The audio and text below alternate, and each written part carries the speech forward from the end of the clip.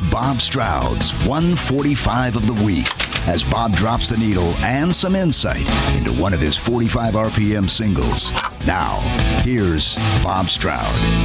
Thank you, Steve Downs. Hi, it is Bob Stroud here with my 145 of the week. Let's go back and check out what I played last week on 145 and 145. Monday was Sweet Hitchhiker, CCR. The rhythm section of CCR, bassist Stu Cook and drummer Doug Clifford, celebrated back-to-back birthdays that day and the day before. Tuesday, Love is Alive, Gary Wright. That was Wright's birthday. Wednesday, You Could Have Been a Lady, April Wine. It was during that week of 1972 that You Could Have Been a Lady entered the Billboard Top 40, making it their first U.S. hit. Thursday, Does Anybody Really Know What Time It Is? Chicago. The Chicago Transit Authority, the debut album, was released on that date in 1969. And Friday, Crystal Blue Persuasion, Tommy James and the Shondells. That was Tommy James's birthday. So for my 145 of the week, I went with Crystal Blue Persuasion for a whole host of reasons.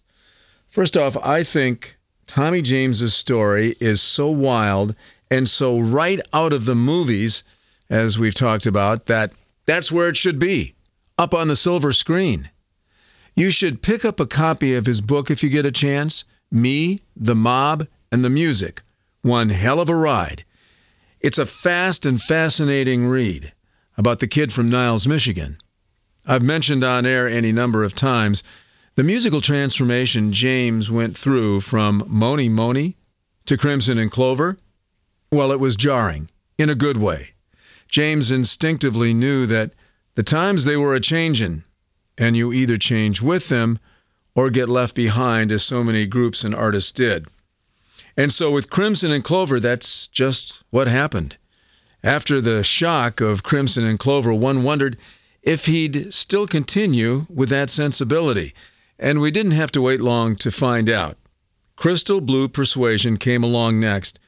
And while not quite as trippy as Crimson and Clover, it definitely fell into that same headspace, that same bag. Laid back, groovalicious, mildly trippy, and a perfect song for the summer weather of 1969. He didn't miss a trick, including the key change going into the final verse. The single mix was beefed up with the addition of horns in that last verse. How great is Crystal Blue Persuasion? Great enough to be included in the soundtrack to Breaking Bad. And that's great enough for me. Crystal Blue Persuasion, Tommy James and the Shondells, my 145 of the week. Until next time, stay safe.